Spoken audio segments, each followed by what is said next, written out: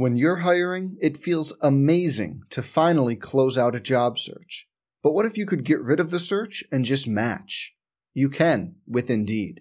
If you need to hire, you need Indeed. Indeed is your matching and hiring platform. With over 350 million global monthly visitors, according to Indeed data, and a matching engine that helps you find quality candidates fast. Ditch the busy work. Use Indeed for scheduling, screening, and messaging so you can connect with candidates faster. And Indeed doesn't just help you hire faster. 93% of employers agree Indeed delivers the highest quality matches compared to other job sites, according to a recent Indeed survey. Leveraging over 140 million qualifications and preferences every day, Indeed's matching engine is constantly learning from your preferences, so the more you use Indeed, the better it gets. Join more than 3.5 million businesses worldwide that use Indeed to hire great talent fast. And listeners of this show will get a $75 sponsored job credit to get your jobs more visibility at Indeed.com/Blue Wire. Just go to Indeed.com/Blue Wire right now and support our show by saying you heard about Indeed on this podcast. Indeed.com/Blue Wire. Terms and conditions apply. Need to hire? You need Indeed. Hey, it's Kaylee Cuoco for Priceline. Ready to go to your happy place for a happy price? Well, why didn't you say so? Just download the Priceline app right now and save up to 60% on hotels. So whether it's Cousin Kevin's Kazoo Concert in Kansas City, go Kevin, or Becky's Bachelorette Bash in Bermuda, you never have to miss a trip ever again. So download the Priceline app today. Your savings are waiting. Go to your happy place for a happy price. Go to your happy price, Priceline. Shot comes in, stretches, and hits the back of the net. There's a shot and a goal. Chatterton to Burns. It's a third, and the Broncos are running rampant. Boise State's at the peak of the Mountain West Conference for women's soccer. Welcome back to the From the Spot podcast. I'm Ariana Salinas, your host, and I'm back here with head coach Jim Thomas. Hey, guys. It's been a couple of crazy weeks, but now we're getting into season, really getting into the grind of everything, with last week being opening weekend and the week prior having been the exhibition match against the College of Idaho. Yeah.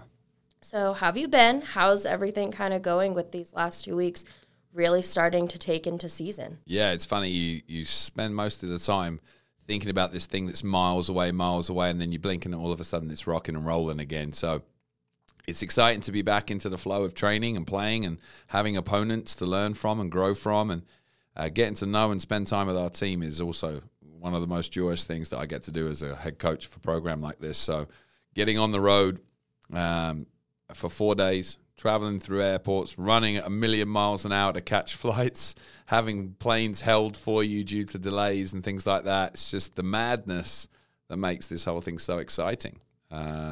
And then obviously to actually play matches, win games, get points, feel good about where we're moving forward and what we're growing towards. I think it was kind of the full package. We had a blast doing it. So we're in a good spot and excited for a big opportunity this weekend. So just starting off, the exhibition match was a huge success in terms of fan turnout. Yeah. You know, we were nearly upwards 1,000 fans in attendance for just an exhibition match. Right. So what was that like, you know, for the girls, for you, being able to walk in and see just that many people from the community show up and support you guys before the season even officially starts? Yeah, it's exactly that, isn't it? There's a clear show of community support, fan base that's behind both programs, and College of Idaho were well represented there as well. And to share that with, they're friends of ours. I mean, a bunch of the players that are on their roster, our coaching staff have been involved in their youth careers. Brian Smith is a really close friend of ours through the same channels. So it's good to share a competitive moment with the people that you're close with in the community. And that includes the fan base that was there. So I think we're going to see that this year, though. Bronco Nation is behind Bronco soccer, and they're coming out in their droves to support us. Our players are lifted by that. Make no bones about it. They play better, with more commitment and vigor in moments where the stands are full. And you could see that against College of Idaho, and they're such a good program. We need it to be that way, you know. And it was a really, really good performance from us on the day. One that you're going to see natural rust and some things that are less efficient than you're going to want them to be in a few weeks' time from now.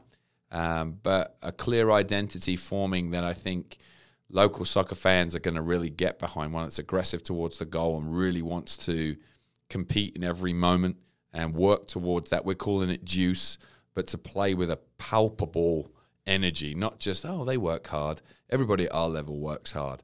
We want it to be like the hype girls work hard, that kind of thing, like loud, in your face, enjoying every moment, expressing themselves emotionally, comfortable in their own skin.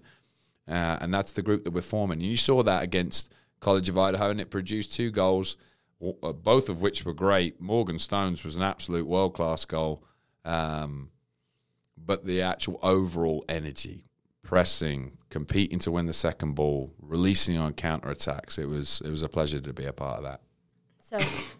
So when it comes to the fans showing up, this weekend, sellout. Right. You know, we're holding back selling season tickets just because of how many people are showing up and looking to get into the bleachers, which, by the way, if you are listening and you want to sit in the bleachers, we highly recommend you show up at least an hour early. We're looking at standing room only at this point. It's going to be a huge turnout for BYU. Mm-hmm. Yeah, we're going to break records here. We were fortunate enough in 2019 to host the final that we won, and there were about 1,250 there at that point. A few years later, we host the final again. Unfortunately, didn't win it, but there were the same amount of people there, and this is going to exceed that. And this is a forerunner for where we're going in the future. There are plans afoot for us to add a second grandstand on the opposite side of the field, so our gate can increase to somewhere between 2,500 to 3,000 people. That's what the community is showing us they want. And we are here to serve them and our student athletes. And like I said earlier, our athletes play better in front of greater crowds and more enthusiastic crowds. So if you are out there on Saturday, don't hold back. It's not a library. You can shout and yell your head off as much as you want. And that environment lifts our players. So we're starting to improve their experience and so their performances, which is what we want as a coaching staff. So it's all kind of coming together for us right now. And, this weekend's going to be bonkers. There'll be people everywhere. The setup of the facility is going to be different. Obviously, the introduction of lights will change things, but having areas, fan zone areas, and Bronco shop there for you to get your gear, it's just going to be a completely different feel. 500 scarves for the first 500 people that come through.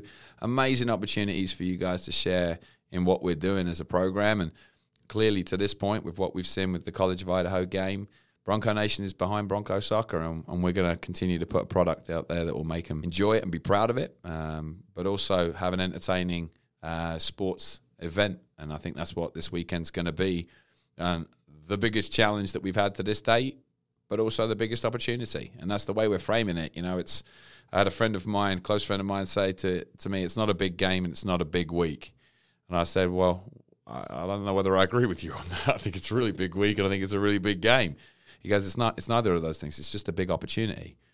And that reframed this for me, and I'm trying to help our players achieve that same reframing, that from whatever happens this weekend, we're going to grow. And that was our goal for the non-conference. We have an opportunity to accelerate that growth by executing things that aren't necessarily pivotal in all the matches that you play against. The game's won in a different manner. We'll have to do things that would really help us learn to play at a Power 5 conference on a regular level, on a regular basis. And that's the purpose of this overall schedule, playing Oregon, playing Oregon State, playing Arizona State, playing Eastern Washington. These teams are at the top tier of their conferences and in the top 100 to top 50 nationally, is that we're going to learn how to balance ourselves and equilibrate at that level. And the first opportunity to start that process is against BYU. So it's going to be super fun to see what we get out of it and see how the players respond and what they apply. And we can only grow from the opportunity. So I'm a lot more relaxed after that conversation. So thanks to him for helping me through that. But hopefully our players are seeing it from the same way, that this isn't a scary moment. This is an exciting one, and one that we're going to learn from and grow from. And what greater opportunity could we ask for 3 games in? So. Just 3 games in, like you said, this past weekend, Kenzie had a fantastic weekend. Yeah. She earned Mountain West Offensive Player of the Week this week. She scored 3 goals across 2 matches. Mm-hmm. She's the first person to do that since Ramey Shirley in 2019. So it's been 4 seasons since I didn't know that. It's been 4 seasons almost since someone had that kind of start. So what's that been like just for her to come out the gates like that? Well, you'll hear us reference this thing called vibe or juice a lot, and it's who we're becoming. I think we've been a little bit more reserved, conservative as a group of people, and she is unabashed in her passion and will to win. And it's as she's gotten older, I think she's gotten to a position in her life as a young woman where she's not going to hold that back or be ashamed of it in any way. She's going to give it to you full force. And I think what she's found in doing that is there are a lot more people that are akin to her demeanor than she thought. There's a lot more support for it. And not only that, we're kind of building ourselves around it. So I think she's been only rewarded by continuing to go down that route. And you're seeing now a player play without kind of inhibition. She's playing with reckless abandon. And as a striker, you need to do that. You can't worry about how it ends up. You've got to worry about how you do it. And in training, she does that a lot. She's been doing that for 2 years. I just think we're seeing it translate now. And I would be remiss to say that, when you're a striker, you have to be in the right system. It has to promote what you do. I think the system changes that we've been refining over the last 8 to 9 months have really promoted her as an attacking player. Last year, she did a tremendous job, but out of position as a left-sided player. Moving her into the center has really enabled her to influence the game for more people and for herself. And then similarly, that system change has enabled her to build a relationship with another player in Carly Cross, who, as a tandem, they changed the kind of stance of our team. And they carry players that you're used to seeing be great, the likes of Stone, Jen, Jocelyn, stalwart players, Peyton McBride. They set the tone for those guys. The older players are going to lead. The older players are still leading us. They're just doing it from behind, not in front. And the trend setters, the juice setters, are that front 3 and the front 2. And that's the exciting part for me, is to see those relationships build between Kenzie and CJ and how they're continuing to complement one another. And frankly, if you were to ask them, they'd have told you we should have both had at least 2 more goals on the day. CJ missed 2 1v1s with the goalkeeper that she finishes on a daily basis. Kenzie missed a header from inside the penalty spot, which she'll want back, and she also missed a cutback cross from Carly. But they're together all the time. It's always one giving it to the other, and I think that's a testament to why they're being effective, is because they're working as a unit and a tandem, not isolated and expected to take on the world. And looking back as to what Ramey achieved here, bringing her up, it only puts that into more perspective, what she did as a singular player, supplemented by great players. Chris Orb and McKenna Kynette were a 4-headed monster, but those guys created something that Ramey had an awful lot to do. I think these guys are working in a slightly better complement where the finishes are a little simpler. So it's exciting. I can't wait to see it grow. We've got a couple more years of it as well, so it's something that we're going to see evolve over the course of time. So those 3 minutes at North Dakota, I mean, I could feel the energy through the screen. Yeah. All of a sudden, just goal after goal after goal. To be more specific, it was a 2-minute and 40-second time span. Really? That all of this happened. Wow. All of it unfolded. So what was that like from the bench, from being on the field, seeing the girls just go in and attack like that, and all of a sudden 3 goals straight? Tremendous. I mean, I'll be honest with you, and for those that know me around, they're going to chuckle at this. I can't really remember last week, and I'm really not looking to next week. I'm one of those people that lives in the absolute now all the time. And so once the first goal had gone in, I was already in the next moment.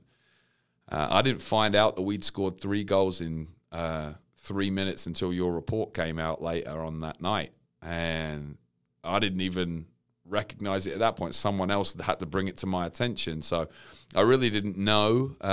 I just knew that we were flowing with the correct energy and applying ourselves appropriately to the problem that we were facing. And I think what we did find out in this weekend is, while we are incredibly deep, and we have tremendous players in all areas of immense athleticism and technical ability, the tactical element and the emotional element is a vast array based on the fact that some of these guys are really young. If you look at a kid like Frankie, who's crushing it at the moment, she's never done any of this stuff. So, the emotional development is happening before your very eyes. Peyton's been doing this for years. So she walks into a game, she's barely played any, and plays 30 minutes like a pro. So there's a little bit of a different tactical and emotional application by him. But the ability is very consistent across the top 26 to 28 players, which is amazing for training. It's amazing for selections of teams. But we're learning that while that talent is there, it's better in certain scenarios and it's better in certain relationships. And we learned that in pretty raw terms coming out of the second half, where I think we made somewhere in the region of 5 to 7 changes to the lineup and gave an awful lot of opportunity and responsibility to players who had been playing really, really well and will play really, really well in the future, but the moment and the scenario wasn't correct for them. The relationships weren't correct for them. And as a result, we give up 2 goals. So we go in 3-0, it's brilliant, but then we give up 2 goals. And I think those lessons, to learn them while winning is such a benefit. We're so blessed for that. But at the same time, now we know them, we've got to continue to put them in the correct situations where they can be successful. And that's kind of our goal as coaches, to do that. So it was cool. I didn't really recognize it until later. And I think you'll see these flurries of goals from us as the juice really starts to click. But I think you'll also see us refine some of the rotations and relationships so we can be more robust later down the line. So we already touched on this weekend and how big it is, but when it comes to getting the girls not to kind of get in their own heads when it comes to facing a ranked team like BYU, they just got updated and they bumped up 2 spaces, so now they're number 11. Okay. They entered the season number 13. I guess kind of mentality goes into, from a coaching standpoint, and, being that older figure to them so that they don't go into this. Did you just call me old, Ariana? My gosh. I mean, I'm trying to shave my head so you can't see the grey hair. But. Older. I didn't call you old. But just as that, almost in a sense like a father figure for them. How do you go in and show them, like, this isn't a match that we need to look at as they're ranked. This is just like any other opponent that we face and that we're going to face coming up this season. Yeah, I think that ties into the opportunity stance, not big game stance. The big games are going to come, and that will be an even different approach for us. You play in a championship game, it is a big game. And if you avoid the fact that it's a big game, then you're delusional. If you don't face down the demon and learn to handle it, it'll eat you up, and you won't perform in that environment. So in this one, I think the tack towards it being an opportunity for us to grow, learn, apply, see them in a different light helps with some of that. There is a fine balance in my mind and how I approach this stuff in teaching and not flooding with information. I think at times when you teach things, there's an inevitable part of learning that isn't great. And to apply something can be difficult. So inherently, you're going to cause that person to fail in order to grow. Well, if you fail, then your confidence is depleted and you can't do what you're capable of doing at that point in the match on Saturday. So it's a fine balance. I think yesterday was a rip-roaring session for us. We flew. And it was the best, we call them fast days, where we remove any coaching or breaks, and the session has no limited duration. It could be done in 45 minutes. It might take an hour and 15 minutes. It's about completing certain tasks, certain exercises, and winning them, regardless of how long it takes. And we don't coach within it. So there's no stoppages. The thing just flies, and the kids love it. But that was yesterday, and I think that shows the confidence they've got right now, the commitment that they've got, the physical preparation that they've got. So I think that side of it's in a really, really good spot. Today was the learning day, and they had to get up really, really early to do it because they want to go to a music concert tonight. So we're trying to accommodate all parts of their life. But they had to learn and apply, alter their system, apply specific roles for the first time and get a taste of what the expectations are defensively. Tomorrow they're going to do it offensively. But I think by tomorrow we're going to take the shackles off of the learning component and reiterate, not introduce. And I think it's at that point you'll start to see a little more proficiency from certain people. And if people are starting to move a little slower in that area. That'll give us an insight into how prepared they'll be by Saturday. And obviously by reintroducing the offensive side of the ball, we're going to start reintroducing the confidence side of it, that we're not going to be laying down against an opponent because they've got a number against them. We're going to go and try and beat them, and this is how we're going to do it on the other side of the ball. So by Thursday, we're still 2 days away from the game. We'll be rebuilding that confidence, and Friday we'll fly again for a very, very short period of time where they can see and experience their own greatness. I think confidence comes from the knowledge of the outcome. I don't think it's this mysterious thing that you have sometimes and don't others. I think you have it when you are confident of the outcome, even if the outcome isn't predictable or positive.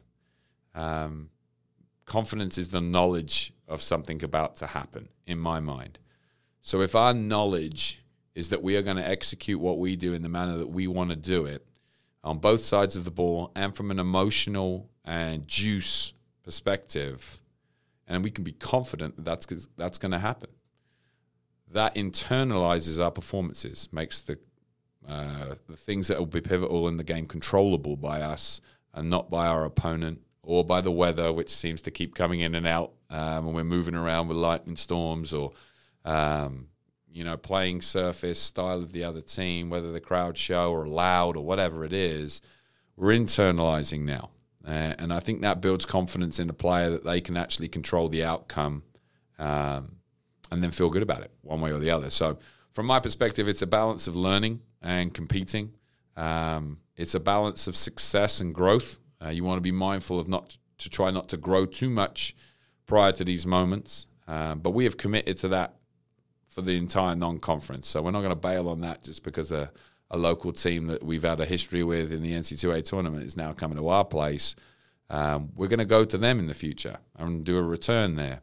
And we're going to do exactly the same thing at that point. We need to try and compete. We need to try and grow and get better and learn from that game. That's where the opportunity piece comes in. So fine balance between learning and competing. But the confidence comes in the knowledge of the outcome. And we're training them about what that outcome is going to be from a desired perspective beyond the win. Obviously, we want to win. Obviously, we're going to try and win. Obviously, everything we're doing this week is designed to win the match. But it's also to execute certain things in a manner, play in a certain manner, represent ourselves and our university and community in a certain manner. And those are controllable goals for us, and we can be confident in achieving them. I think we have covered as much as we can. As always, I love to leave the mic open to you. If there's anything that you'd love to share with fans or let them know as we wrap up this week's episode. Yeah, I think there's, the game's going to be available online. You'll be able to go to the Mountain West Network and watch it if you can't come in person. Whether you're there virtually or you're sitting in the seats or screaming from the standing room only, I want you to know the context of this. 11 years ago, I came to this community from the University of Washington, and I found a university with an immense amount of potential and was attracted to the soccer program for the same reason. There has been a missing piece in that experience for our student athletes and for our community for the same 11 years, that the customary exchange between fans and players isn't available to us because we're playing in the middle of the afternoon. The environment is different. The number of people is different. The emotional space of the game is different. And the hard work that's gone from Jeremiah and Heather down to Nate and everyone from Jordan that's working on the ground level with Nate. I saw Nate, who's one of our athletic directors, carrying boxes to make this light extravaganza go off on Saturday. First game under the lights. First game ever under the lights. I want everyone to know that this has been a multi-level process, not just anything that I've done, that so many pieces and forces and support structures have come into play to make it happen. But it's been something that's been over a decade in the making. And it's going to be an emotional moment for me to be able to share the game in its truest form with the community that I love so much. So thank you for all of those guys that are going to come out in advance. We will play our hearts out for you. We will give everything we've got from coaching staff, players, and support staff.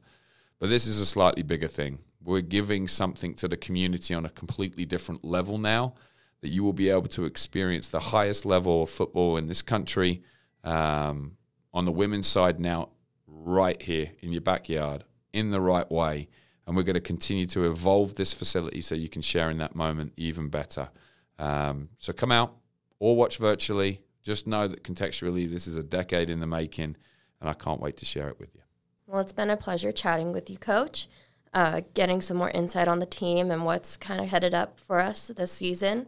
Once again, if you haven't purchased tickets for the BYU match this Saturday, it's completely sold out. So as he mentioned, please join us virtually online. We'll have it ready for you on the Mountain West Network. And if you would still like to attend, students, we will have about 250 reserved seats for you, so please come out and join and support your fellow Broncos.